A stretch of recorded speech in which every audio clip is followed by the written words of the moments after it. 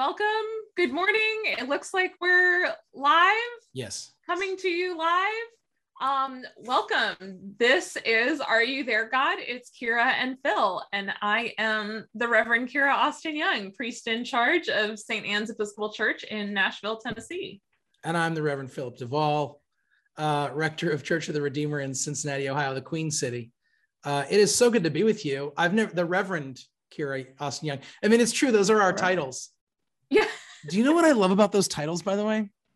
What do you love about it? Is that you're literally telling someone, I should be revered. Like, that's what reverend means, one who is to be revered. So it's like, it's not the reverend, right? It's not like we're being called reverent people. It's like we are telling people we should be revered. Don't forget to revere me.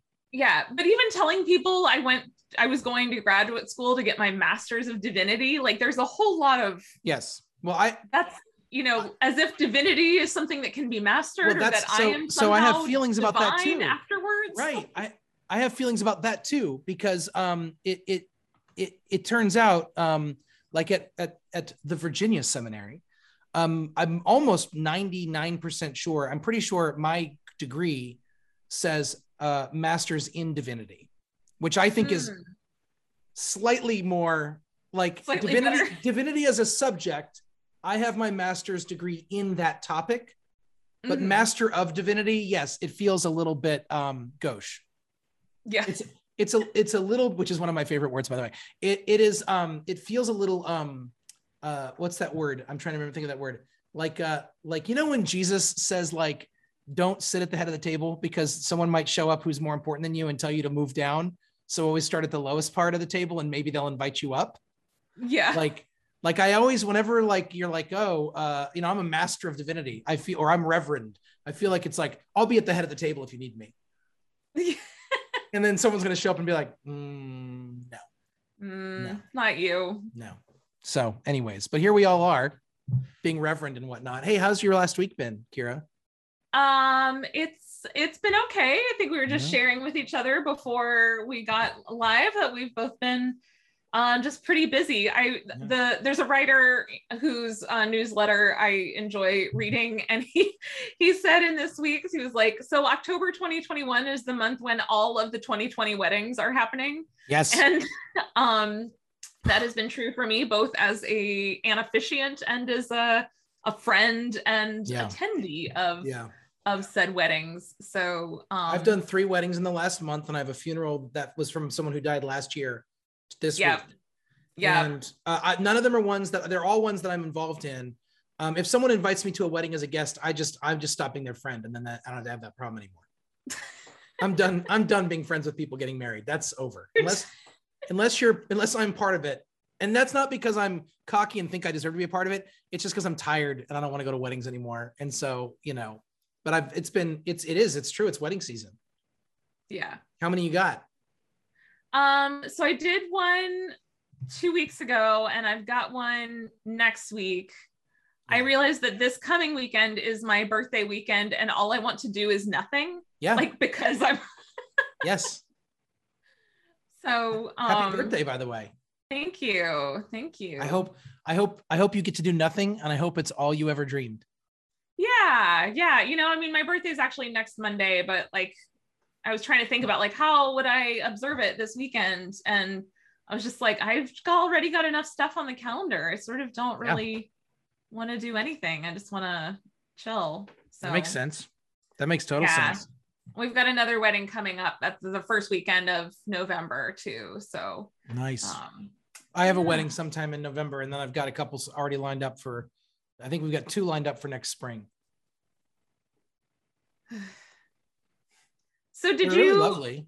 Yeah, I love them. I did a really lovely interment this Saturday at one of my favorite cemeteries in town, and I love sentences like that. I just love sentences like that. A really lovely interment at one of my favorite cemeteries in town. A sentence that every clergy person, if not has said, at least has known and felt in their heart. Yes. Yep. Because it's the kind of historic Nashville cemetery, and the woman who died was 96, and so her family, generations of people are buried in this plot in this historic cemetery. And, you know, I mean, it's like what you think of when you think of a cemetery. There's big, you know, mausoleum like structures and big stone, you know, sculptures and obelisks and, you know, some of the real famous people who were not necessarily like buried in like the city or state cemeteries, but their names are on all the pikes and everything in town. You know who these names are just if you spend a lot of time around town. They're all buried there, and it was it feels like a very thin place in a way, because it's on top of this hill, just right kind of outside of downtown, and I don't know, I feel the kind of weight of both death and mortality and also kind of transcendence there. That's awesome.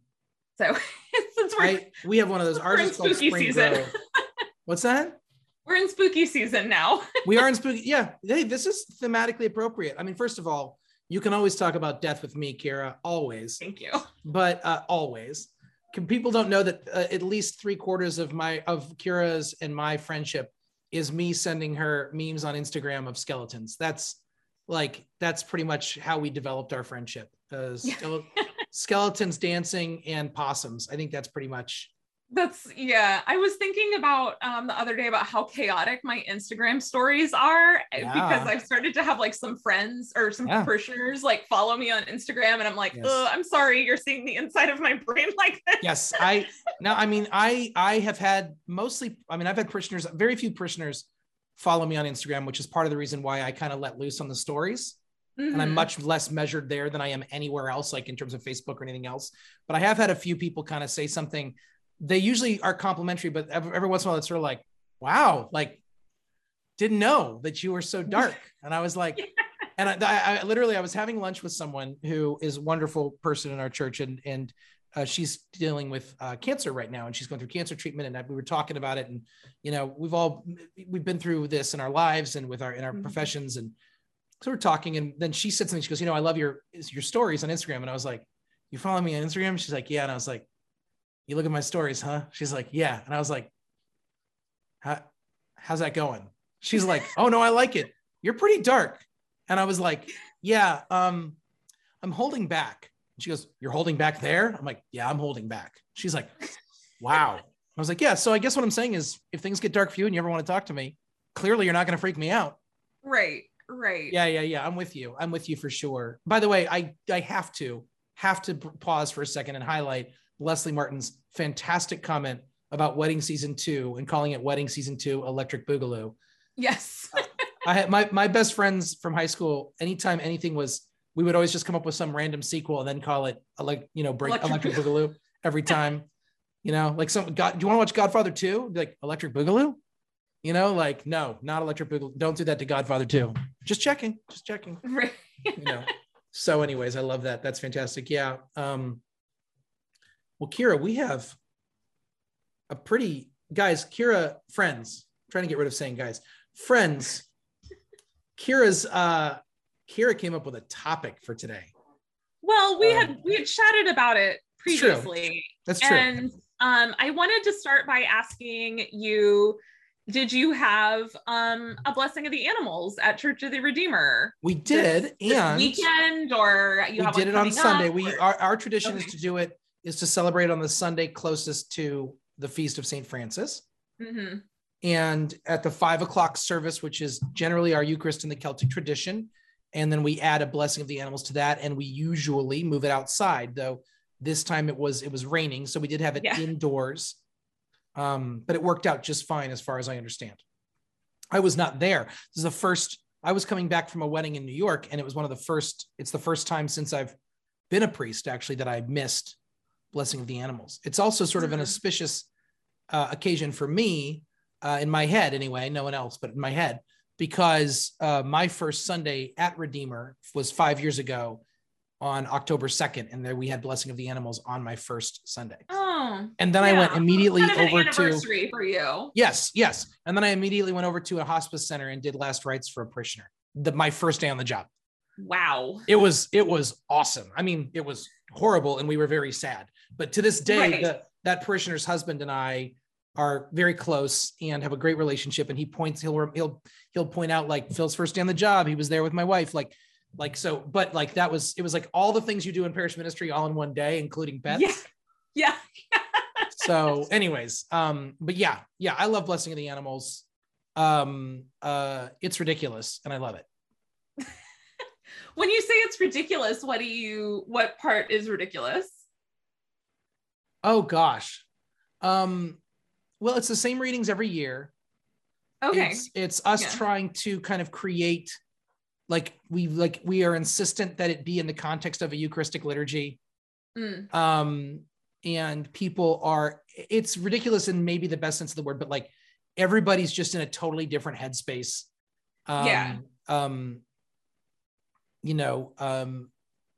Anyways, then there's like, we've had people never during the service, but have to be like, well, like, what could my dog take communion? And you're like, no. And then they're like, I'm like, and then someone's like, well, since they can't take communion, maybe we should have treats for them. And it's a whole thing. All that being said, I love it. I mean, I love people's animals. Yeah. I think I'd rather just we all hang out with our animals than me have to put on like vestments and like do a liturgy when I'm like, can't we just all hang out with our animals and dig each other? Like, do you really need to hear me preach right now? Yeah, it's definitely a little chaotic, almost always. Yep.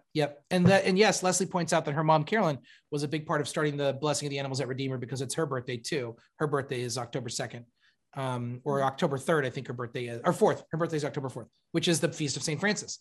Feast of St. Francis, yes. So yeah, and cats always freak out. There's one guy that usually brings a chicken. I really want to get an elephant to Blessing of the Animals one day. Oh, wow. I just want to, if it's going to be ridiculous, like I want it to be ridiculous. Just go full on. I mean, I think so. Yeah. Yeah. Like I want it to be absurd. I tried back in California, Krista's grandma, my wife's grandmother, she has a ranch, a horse ranch and a cattle ranch. And I really wanted to try to get her to bring some cattle and horses, like drive them into the city on in her trailer and like bring them out. It never worked out, but I wanted to do a blessing of the livestock just because it's like, let's just take this thing to the next level. Right. I don't know. What do you think about it? Did you have it? I love it. Did you have it at the church on Sunday? Yeah. This year was a little kind of not that well attended. It had been kind of raining off and on all weekend, basically. And I think a lot of people kind of opted out. But last year, when we were mostly online and we had a really nice day for Blessing of the Animals, like people came out and we were able to, it's a natural thing to do outside. So it was really easy for people to be outside. I grew up going to an Episcopal school and like Blessing of the Animals Day was like the best day. And I think as a kid and even as an adult, like for the church to offer a blessing of something in your life that is so important to like your family, your experience of the world, your kind of day-to-day life, but that isn't often kind of shared with the church, I think is really important. And it especially was for me as a kid of just like, oh, hey, the church, I think my cat is important and the church thinks my cat is important to me too. Yes. And there was a little chatter this year about like how ridiculous animal blessings are, how it isn't really in the true spirit of St. Francis's ministry. And I just had a big reaction of like, why do you guys want to like poo-poo all over? I feel like Steve Carell in The Office when he's like, "You are a thief of joy." Yes. Why are you the way that you are? Yeah. I hate so many things about the way you choose to be. First of all, if anyone wants things to be more in the manner of St. Francis of Assisi and they're complaining about it, then they need to give up every single one of their possessions, period. Yeah. And if you're not willing to give up every single one of your possessions, which I'm definitely not, then shut up. And I know that's not like a nice thing to say, but honestly, if you're not willing to give up all of your possessions, shut up about St. Francis and allow us all to bless some animals. That's it. That's my whole thing. Like, and like of any time in the world, Again, right. I've kind of formulated our animal blessing. Yeah, I've sort of formulated our animal blessing to be kind of I've taken it in the direction of like creation care and prayers for creation, of which our pets and other animals are a part. And I mean, what a time to pray for creation and to have a renewed appreciation for and commit to care for creation more broadly, you know, and not just the pets in our households or in on our property. And so like I got kind of bent out of shape about people being grumpy about it. Right. Well, and you were saying like everything you just said, yes. And also our pets have been some of the things that have helped us the most through this impossible time. Yes. And one of the things I wasn't there on Sunday, but it was hard to not be there. But one of the things I love about Blessing of the Animals is when you see people with their pets and you see them like you and like you see them differently. Mm-hmm. There's a beautiful sort of vulnerability and personal sort of like they're showing something of their personal self. Yeah, exactly. Right? It's like, it's a little bit like they invited you into their house and didn't clean up first. Right? Like, and didn't apologize, or maybe they apologize a little bit, but it is what it is. Like, it's such a weird, you know, we're so guarded even when we don't mean to be. And our lives are so curated, and how people see our lives. I mean, it's great that we've been able to use social media and Zoom and things to connect. But we also, I mean, look at this. Look at how I was actually like, I'm framed by these windows. And I wasn't framed perfectly, so I moved. And paying attention to which hat I wear and all this stuff. Look, I'm fixing it again. Nope, I don't like that. I'll move it back like this. There you go. And we do all that. Like, you moved your chair over there. You know, we do these things. Yeah, I like make sure and clean up before. Right. Y'all, she can't keep her chair there. She wouldn't be able to get out of the door. Okay. But it looks good and it makes sense for this picture. And that's fine. There's nothing wrong with us doing that. In fact, when people don't curate their Zoom backgrounds, I'm always like, could you have thrown it? Could you go a little effort? Just like, this is a job interview. Could you throw in a little effort? I'm just saying. But anyways, but when you like see their pets, you see some different side of them. Mm-hmm. Because if their pet sucks, but they love that pet anyway, you see that. Like, you see that, and that's great. Like, oh, this is my dog who hates everybody, including me, and he might try to bite you while you bless him. Will you bless him? And I'm like, yeah, right. I 100% will. And he's like, yeah, I have to keep him over here. I mean, like, that whole thing, that whole energy. I used to bring my dog Django, and up until the last couple of years of his life, I had to have someone else hold him while I was doing stuff, and not just Krista, because the other dogs got him all worked up. The last couple of years, he was just chill. He was like, whatever, we're good. I'm not. Yeah, I mean, that was me this year. She was freaking out with I mean, we've done 3 sessions of our group obedience class, and I was like, she's doing really well. I'm gonna see how she does at Blessing of the Animals. And we kind of like got to the church early, and we're working on remaining calm. And then other dogs and people started getting there, and she was just like, oh, hello. Yes. So good to see everybody. And this is amazing. And like, not every dog or person wants to be greeted with that level of enthusiasm. Nope. I do, for the record. Okay.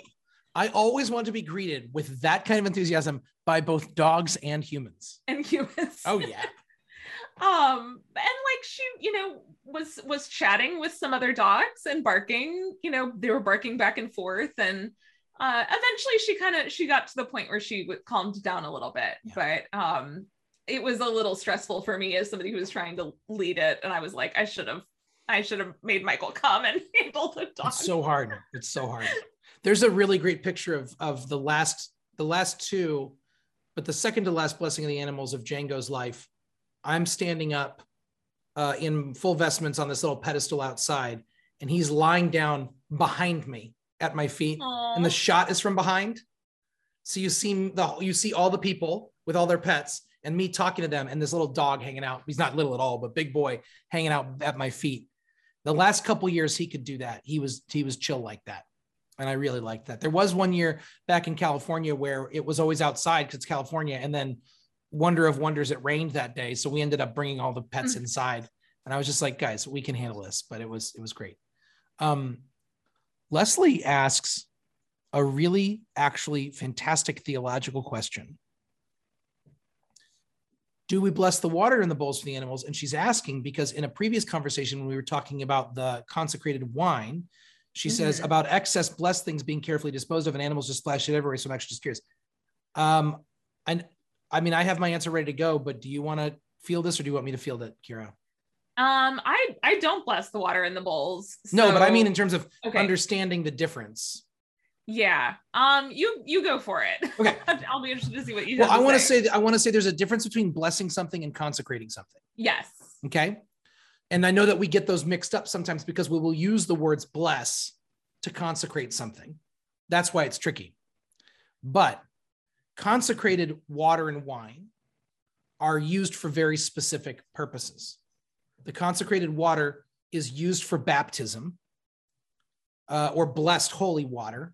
But holy literally is the same word that is used like hagios, holy. In Latin, I think it becomes sanctus. That's where you get that sanctified, like saints. We get the term saints from there, but it's that set apart, consecrated. All those words mean basically the same thing. Holy actually doesn't mean perfect. Holy just means set apart for a specific use. Okay, for divine use. Holy water that is water that has been blessed for the purpose, consecrated for the purpose of baptism.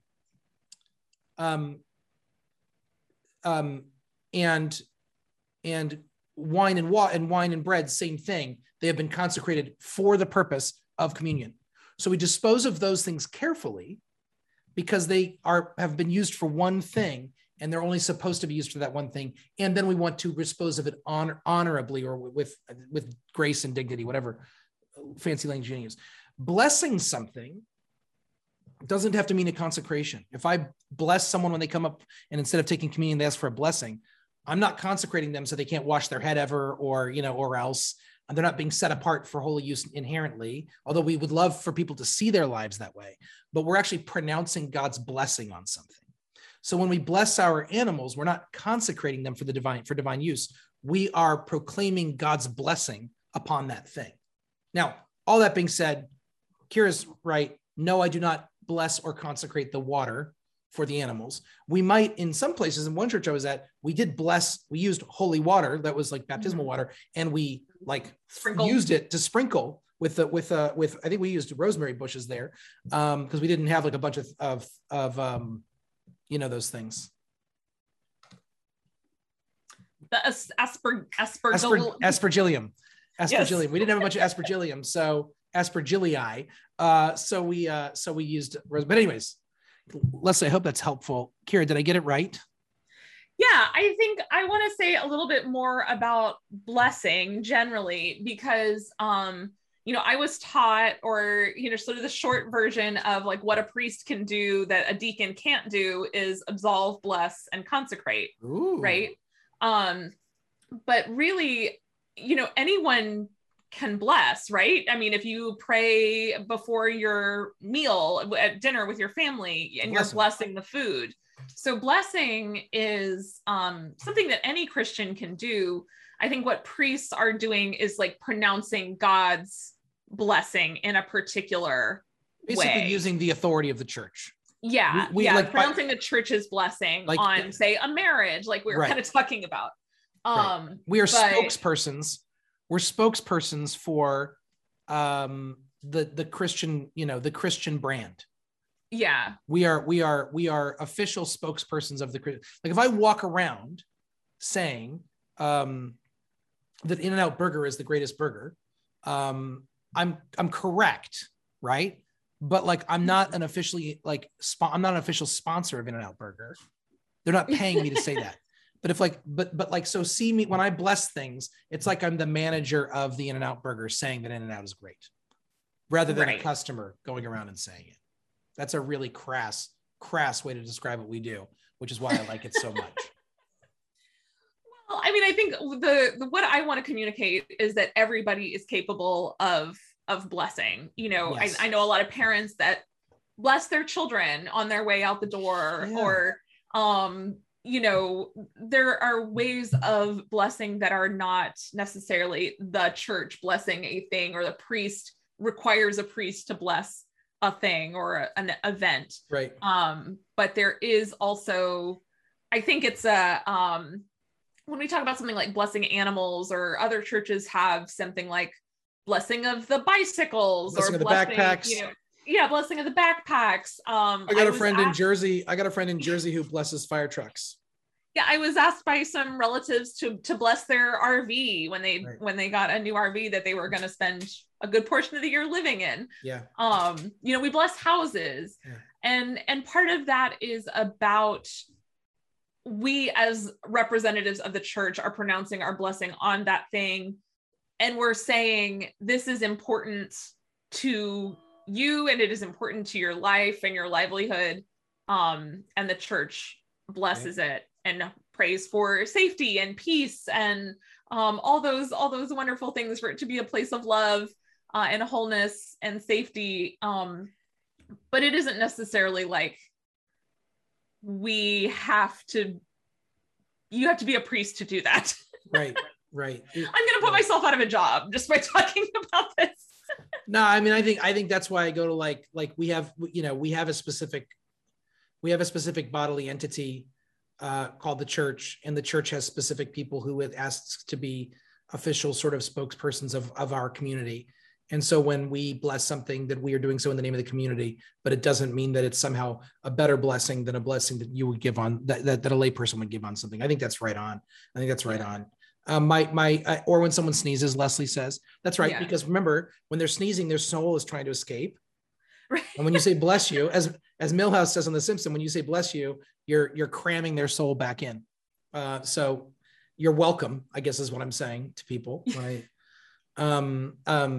And I like Mireya pointing out that they actually have inmate dog training programs that teach empathy through caring for a pet, which is a blessing.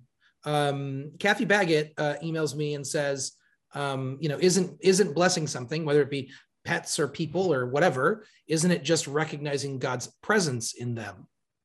And while I think that's sort of an abstract way of thinking about it, that's not an insult, by the way, Kathy, not an insult. I think, overall, I think so. I would say it's recognizing God's favor, but I think the way that God shows God's favor is in God's presence. I mean, I think God's presence is a blessing. So yeah, I think you're right. And of course, as Kira said, anyone can do that. But our real topic for today. Well, no, I mean, this is great. Oh, this is all wanted to lead into, yes. So we bless our animals, we've blessed our cats and dogs, and I've blessed a tortoise and chickens and whatever else might show up. But do animals have souls? Do animals have souls, friends? First of all, I think we should define what is a soul. I think that's the only way to go forward. So what's a soul, Kira Austin Young? So what is a soul? So most, not even speaking specifically Christianly, most kind of religions, theology, philosophy describes the soul as like, it's different from your living, breathing, conscious body. It's what gives you your personality, your rationality, your kind of all of that, all this stuff that kind of makes you. Mm-hmm. Our mind, emotions, will, it's sort of who we are as in humans, as a human being. And then to kind of, when we think about what happens after we die, the idea is that, our souls and our bodies are distinct from one another. And while our body may die, our soul has some quality of immortality. Yeah. Does that? Yes.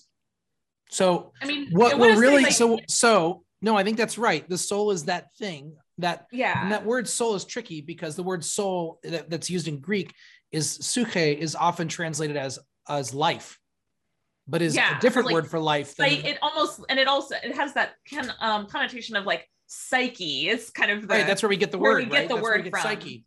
And then in Latin, it's anima, which is like, animation. It's what makes you. What animates you. What animates you.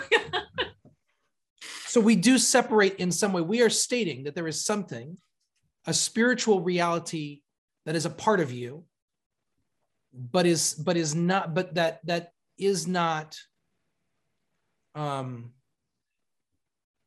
confined eternally to the body, your mortal body.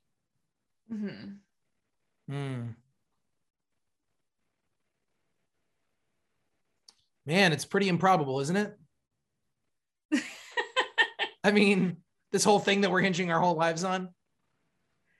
Yeah, but I think we certainly get this sense, especially those of us, as we were kind of talking, who have been around death, that there is something that, I mean, it isn't just breath. Like that's what we get right from the Bible. When God creates human beings, God breathes into them and sort of insouls them with breath. There's a tie to breath. There's a tie to spirit. There's a tie to the divine. And yet I'm also very hesitant about the separation between body and soul, because as Christians, we proclaim a bodily resurrection. Thank you. So there is this sense that like, well, the body is just this vessel and it's not that important. Like what's important is your soul, your spirit, your mind, your heart. I mean, I'm using all those. Well, it's like you've seen that post that says like you're not a human being having a spiritual experience. You're a spiritual being having a human experience. And I'm like, nope, that's not true. That's not true. I am a human being. And I wouldn't say I'm having a spiritual experience. I don't think that's the right language, but I think there's a spiritual element to my humanity, but I'm a human being. And by the way, and Kira and I this is a place where we are in lockstep about the church historically and currently, whether people realize it or not, proclaims a bodily resurrection, which means we believe, whether it's exactly the body parts we have here or something else, that when we are in eternal life, that there will be material to us. That there will be some physical material reality to our resurrected soul, that it's not just a bunch of spirits in an ether somewhere or living on in a memory or an idea, but there is an actual physical substantive reality to the resurrected life that is part of us. And the fact that we don't understand it doesn't mean we don't believe in it. I'm just speaking for you. Does that sound right? Is that a fair thing to say about you? Yeah, well, I want to, this whole tension comes from the very different worldviews of sort of the Hebrew Bible and what arose out of the lived experience of the Hebrew people and Jewish scriptures, and then the sort of Greek ideals that were going around the time of the New Testament and early Christianity. So, you get this kind of Greek idea of the spirit being something, or the soul being something that lives on long after you.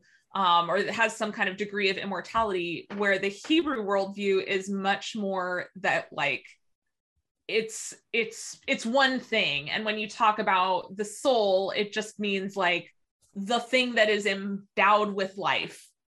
Right. And when you talk when you talk about Jews who believe in the resurrection, of which Jesus was one, you go to Jerusalem and you still today can see these graves that are all pointing towards the holy hill in the belief. And there are very specific rules in Jewish graveyards about how the remains are treated, because the expectation is that they will be raised up in those physical bodies.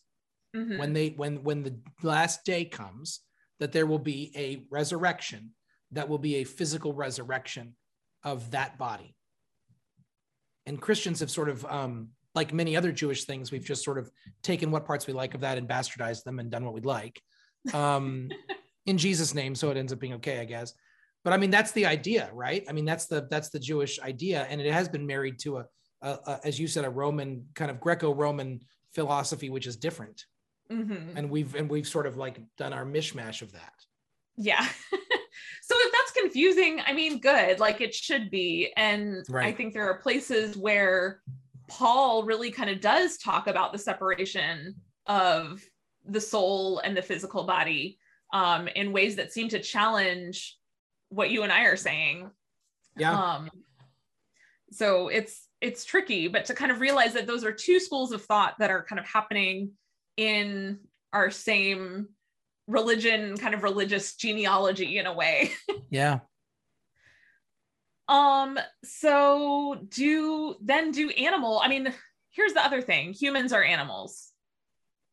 Humans are animals. And we have this idea that somehow we are different than the rest of, that we are different from creation. Mm-hmm. And while we might be distinct from the rest of creation in our cognitive and intellectual abilities, which I'm not minimizing, those are a big deal and might actually be the big difference, maybe.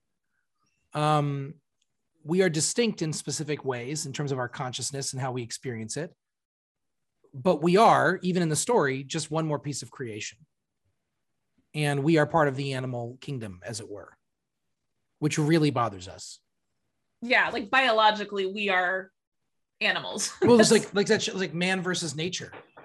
And you're like, man is nature. Like, we're just a part of nature, humans. Anyways, so yes. So what do we do with that? So here, so historically, I believe that the churches, I don't know about the Episcopal Church, but more traditional churches, the Catholic Church, I believe the Orthodox Church, would argue that animals absolutely do not have souls, and that dogs don't go to heaven. They're lovely and fantastic if you like them, but that animals don't have a soul and animals don't have an afterlife. And you and I grew up literally believing all dogs go to heaven because there's a movie about it and everything. There's a movie. Movies don't lie. Very formative experience for right. our generation, actually. Yeah. So what do we do with that? You know, I think I was doing a little preparation for this topic, actually. So I'm so glad that you did, because I kept meaning to. I was like, I'm gonna go find this section in the Summa and see what Thomas says, and then I did. Yeah. Oh, Thomas says absolutely not. He says no, not at all. Absolutely not. I think, you know, my mind has maybe been a little changed by this. I believe that animals have souls. They are probably different kinds of souls than humans have. In terms of that which persists long after our body is gone. But I think anybody that has worked with animals, either as a pet or just has known animals, knows that they have personalities. They have, there is something in there that, while it isn't the kind of rational consciousness that humans have, is a kind of soul-like presence that is animating. They make decisions. They make decisions. There's a consciousness, even if there's not a self-awareness the way we would think of it. There's a consciousness that exists. My dog knows who I am and has feelings for me. That's just a thing. Yeah. That needs to be reckoned with if we're going to have a serious conversation about, do dogs have souls? Right. And even, you know, I mean, people that are zookeepers or who study other kinds of animals, you know, they know, you know, I have friends that have chickens. All the different chickens have different personalities. That's 100% true. Some are scared, some are brave, some are friendly, some are antisocial. Like, they have characteristics. And maybe this is just, you know, maybe we're anthropomorphizing too much. Well, I don't know. Are we? I mean, that's the thing. Are we attributing human characteristics to animals?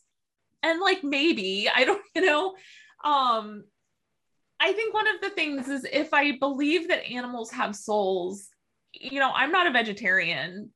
I eat them for food. Well, yeah. And that's why it's called soul food. Sorry. I'm sorry. Yeah, no. I'm sorry. I apologize.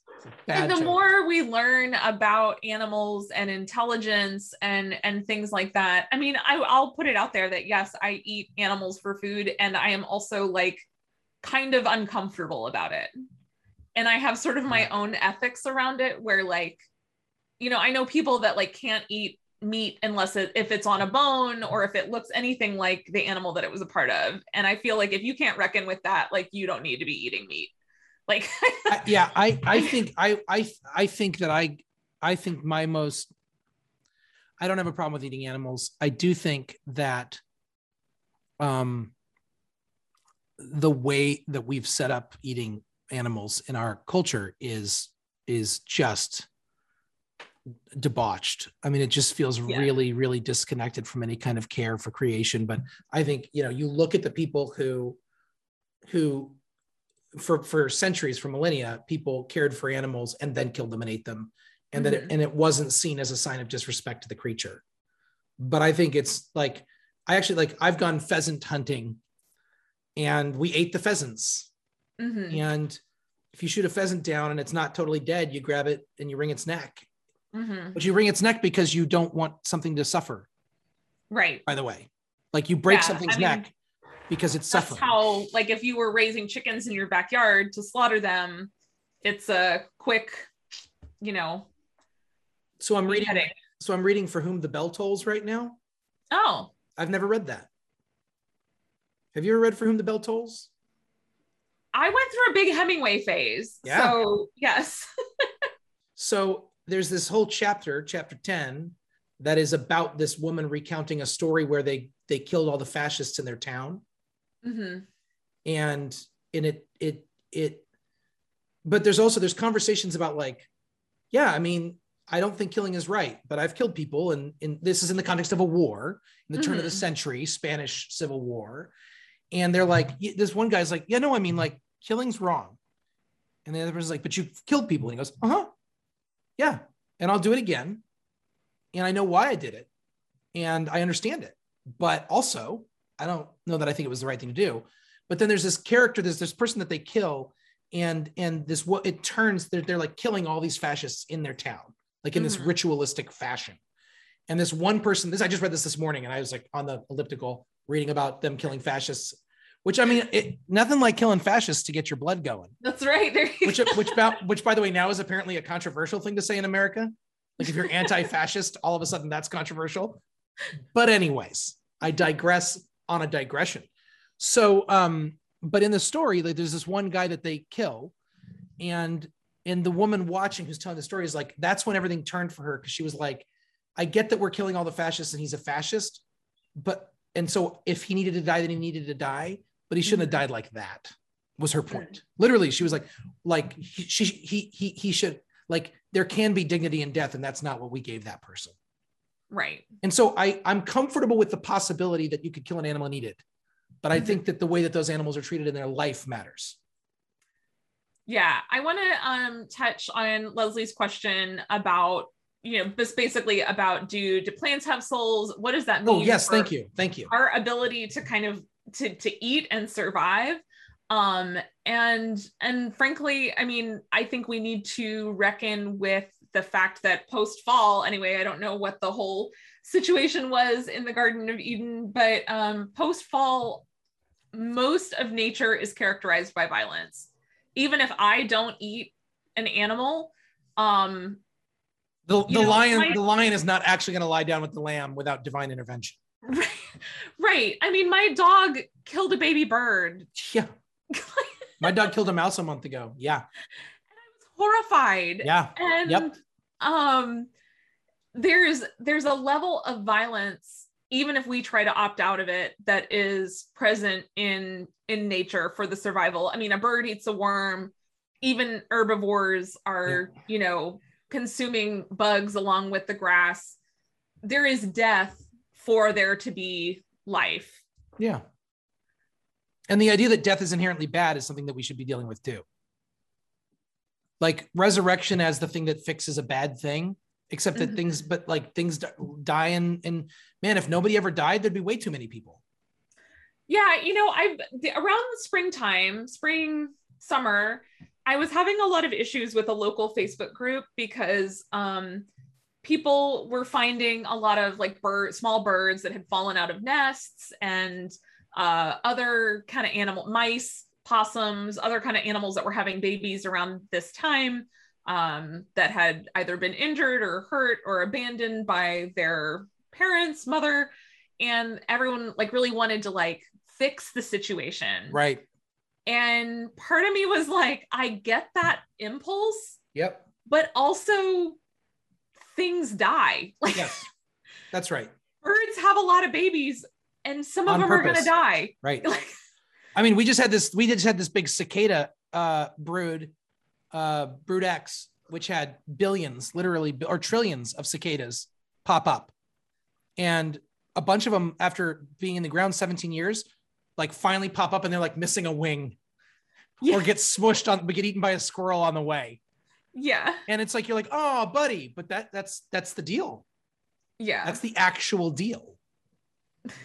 Right. Sorry, go ahead.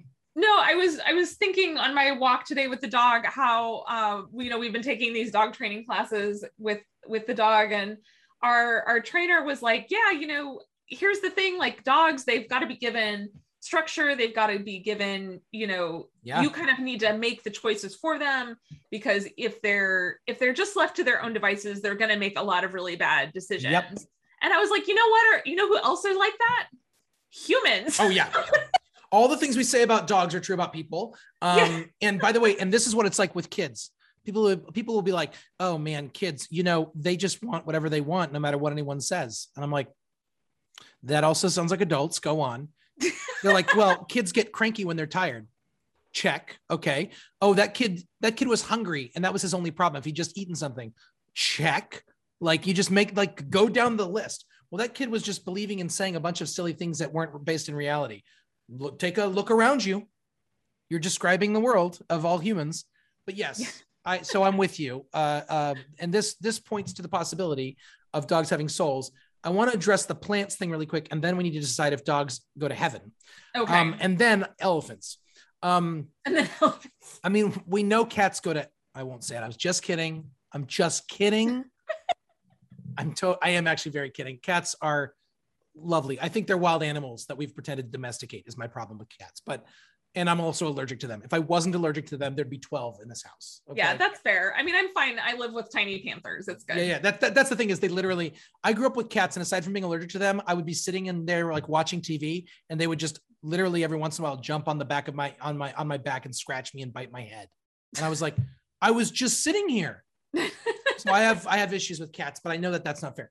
No, I don't think rocks, plants, and dirt have souls. I know that grass is alive. I think this is the difference between being alive and having some kind. I think the soul as something distinct is important. And I don't think that plants have souls. I'm not sure. I think animals have souls, actually. I'm not sure that animals, I'll just say, I'm not sure that animals do experience the afterlife. And if so, fine. That being said, does that make me a bad person? Yes. No, I don't. So I don't. There's a whole lot I don't know. Mm-hmm. I definitely know that there's nothing in the scriptures that tells us that animals go to heaven or have any kind of life after death. None. Including, but what we do have is, but we also, scriptures also don't mention dinosaurs, and we know they exist or existed. Yeah. And will again, thanks science. Yeah, well, so here's the thing, right? Again, we kind of need to like back up a little bit and say like, well, what is heaven? Because I do think the Bible is clear that animals are not, maybe I shouldn't say that the Bible is clear, because the Bible's rarely clear about anything. Rarely. But in the pictures of the new creation, both in the Old Testament prophets and in the new, creation is present. You mentioned earlier, like the lion lying down with the lamb, and the child playing over the nest of an adder. Like these are images that are present about like the new creation, right. the new heaven, the new earth. You know, after Jesus comes back and God restores creation. Is that, to me, that's different from quote unquote heaven. And I do think that animals, pets, whatever, will be present in that new creation. This is exciting. But when we talk about heaven, I think we're often thinking of like that place up in the clouds with that the you go when gate. you die as a reward for your good behavior and believing the right things. Yes. Yeah. And so what I don't know, and I think I want to come down on this weird place where I do think animals have souls, but that those souls do not persist after death.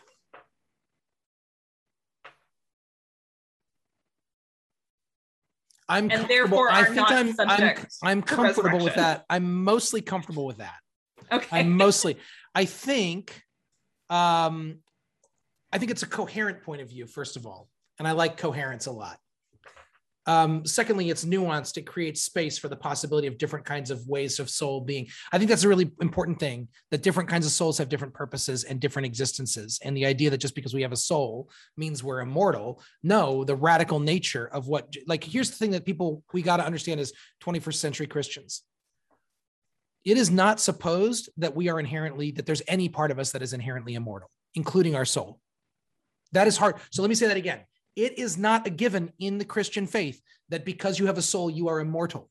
Our language in our scriptures and all over our burial rite, all over our funeral service, you alone are immortal and we are mortal. The resurrection that we believe in is something that is not natural. It is not inevitable. It is only inevitable because God chooses it to be inevitable.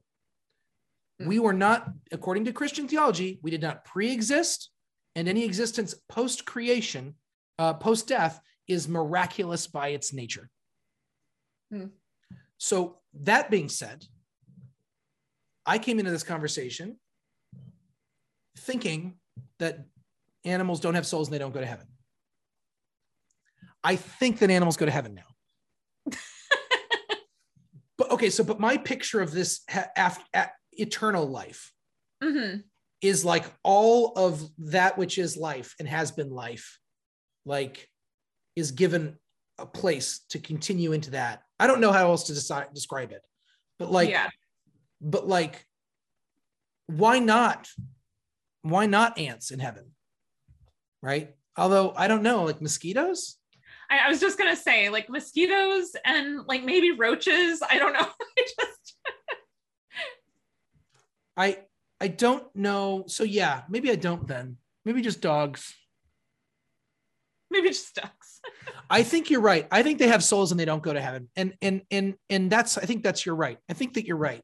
And what I'll say is that doesn't make you a bad person. There. Now someone's told you, even though Kira Austin Young, you do not believe animals go to heaven, you are not a horrible person.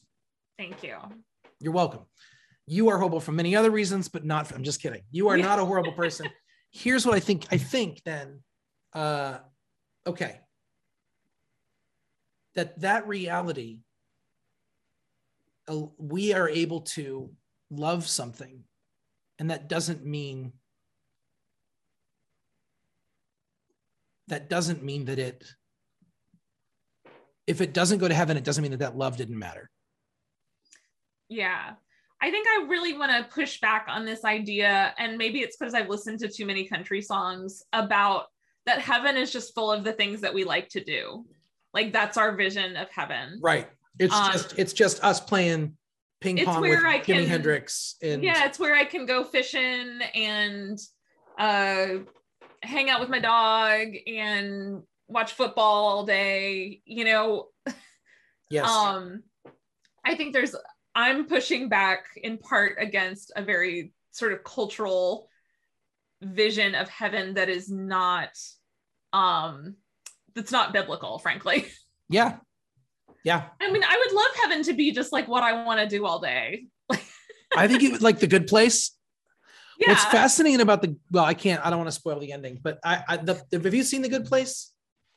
Yes. Okay, we got to talk about that offline, because the way that show ends, it might be, and I was not prepared for it to be. I resisted that entire show as one of the best shows of all time, for the record. Mm-hmm. It's one of the best television shows of all time, period. Comedy, drama, doesn't matter. Good Place is one of the best shows of all time.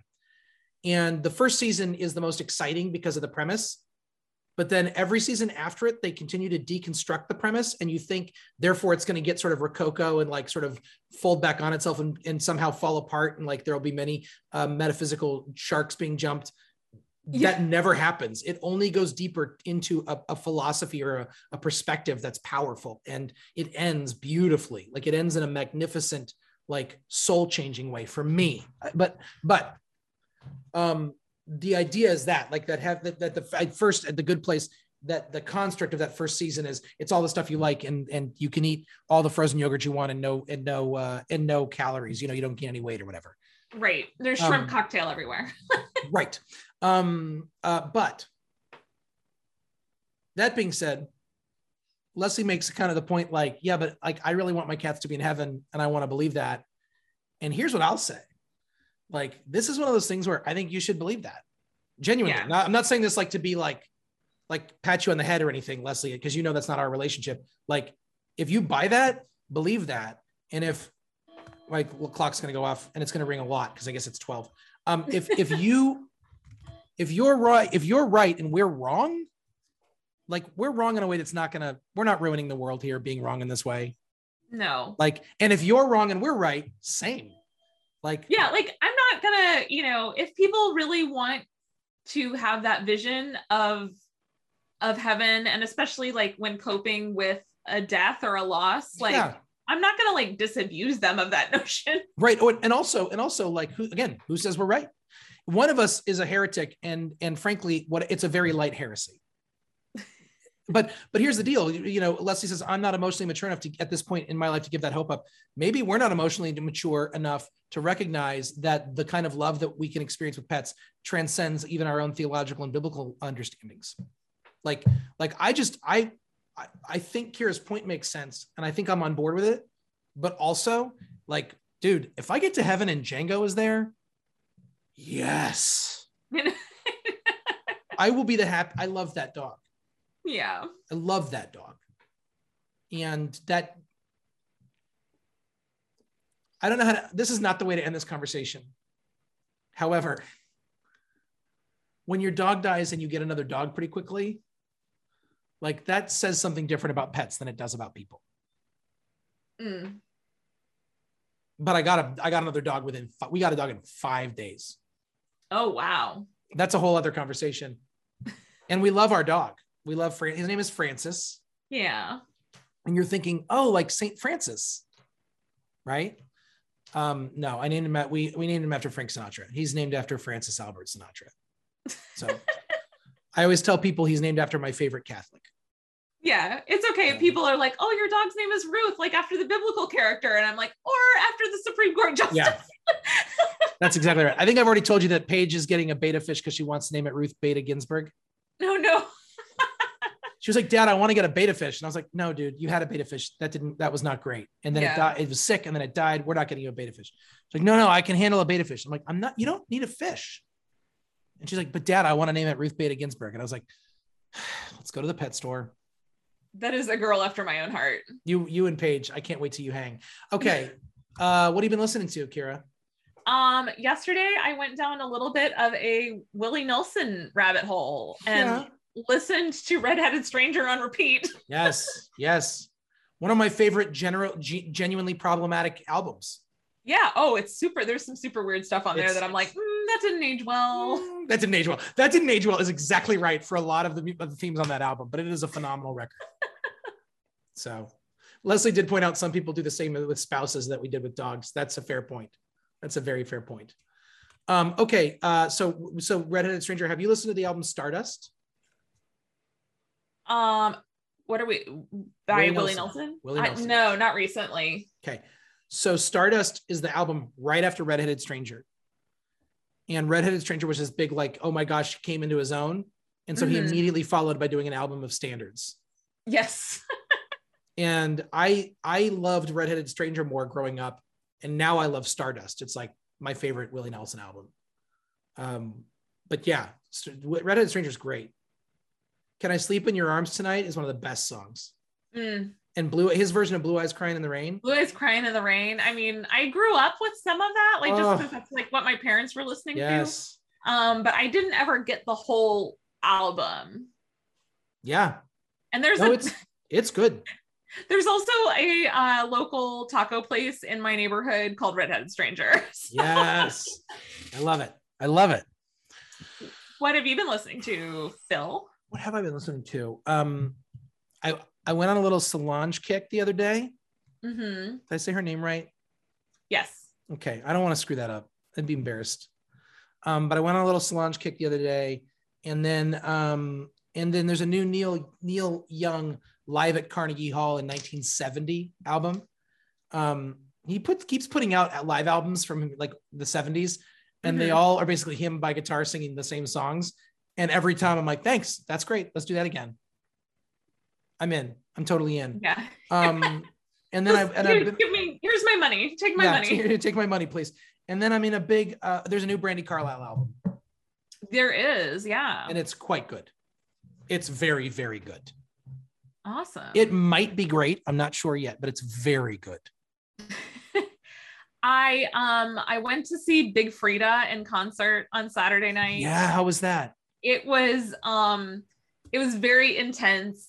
You know, my husband was like, "What are we going to see?" And I was like, "Well, it's more about the show. Like, you don't have to like love the music, but it is about like the show and like wear your dancing shoes. It's going to be like a party." Nice. There was a lot of twerking, not by me or my husband. Why not? Why don't y'all? I don't know how, actually. Because I'm too old. I will throw out my throw back. my back. Yeah. I was Yeah. Can you imagine going to your doctor? What happened? I was twerking. I was twerking at a concert. But it was, you know, just a very like entertaining, energetic show. Yeah. I'm jealous of you. That sounds fantastic. I have a show. Oh. I'm going to see the Stones. Oh. Yep. I'm going to fly out to Los Angeles for one day and go see the Rolling Stones and come back. I was going to say the Rolling Stones are here on Saturday. I know. I've never seen them. And I'm sorry I missed them before Charlie died, but I've never seen them. And I am genuinely convinced this will be my last chance. And I just got into them in the last few years. And I've just got into them in the last few years. Yeah. But more importantly than seeing the Stones for my first and last time, last week I got tickets to Dylan, who's coming to Cincinnati. Oh. Probably my 36th or 37th time seeing him. I mean, very, very, very possibly the very last time I will see him. Yeah. Just because he's 80 and he's touring, and you just never know. You just never know. If he comes back again through the town, I will 100% go again. But I got tickets to that for November. I'm very, very excited. Very cool. So, all right, friend. We will see you next week. It was great to be with you all. And until next time, are you there, God? It's Kira and Phil and the rest of y'all who joined us today. Kira, Phil, and Leslie, and Kathy, and Mary, and Betsy. It's a good team. It is. Y'all take care. Have a good week.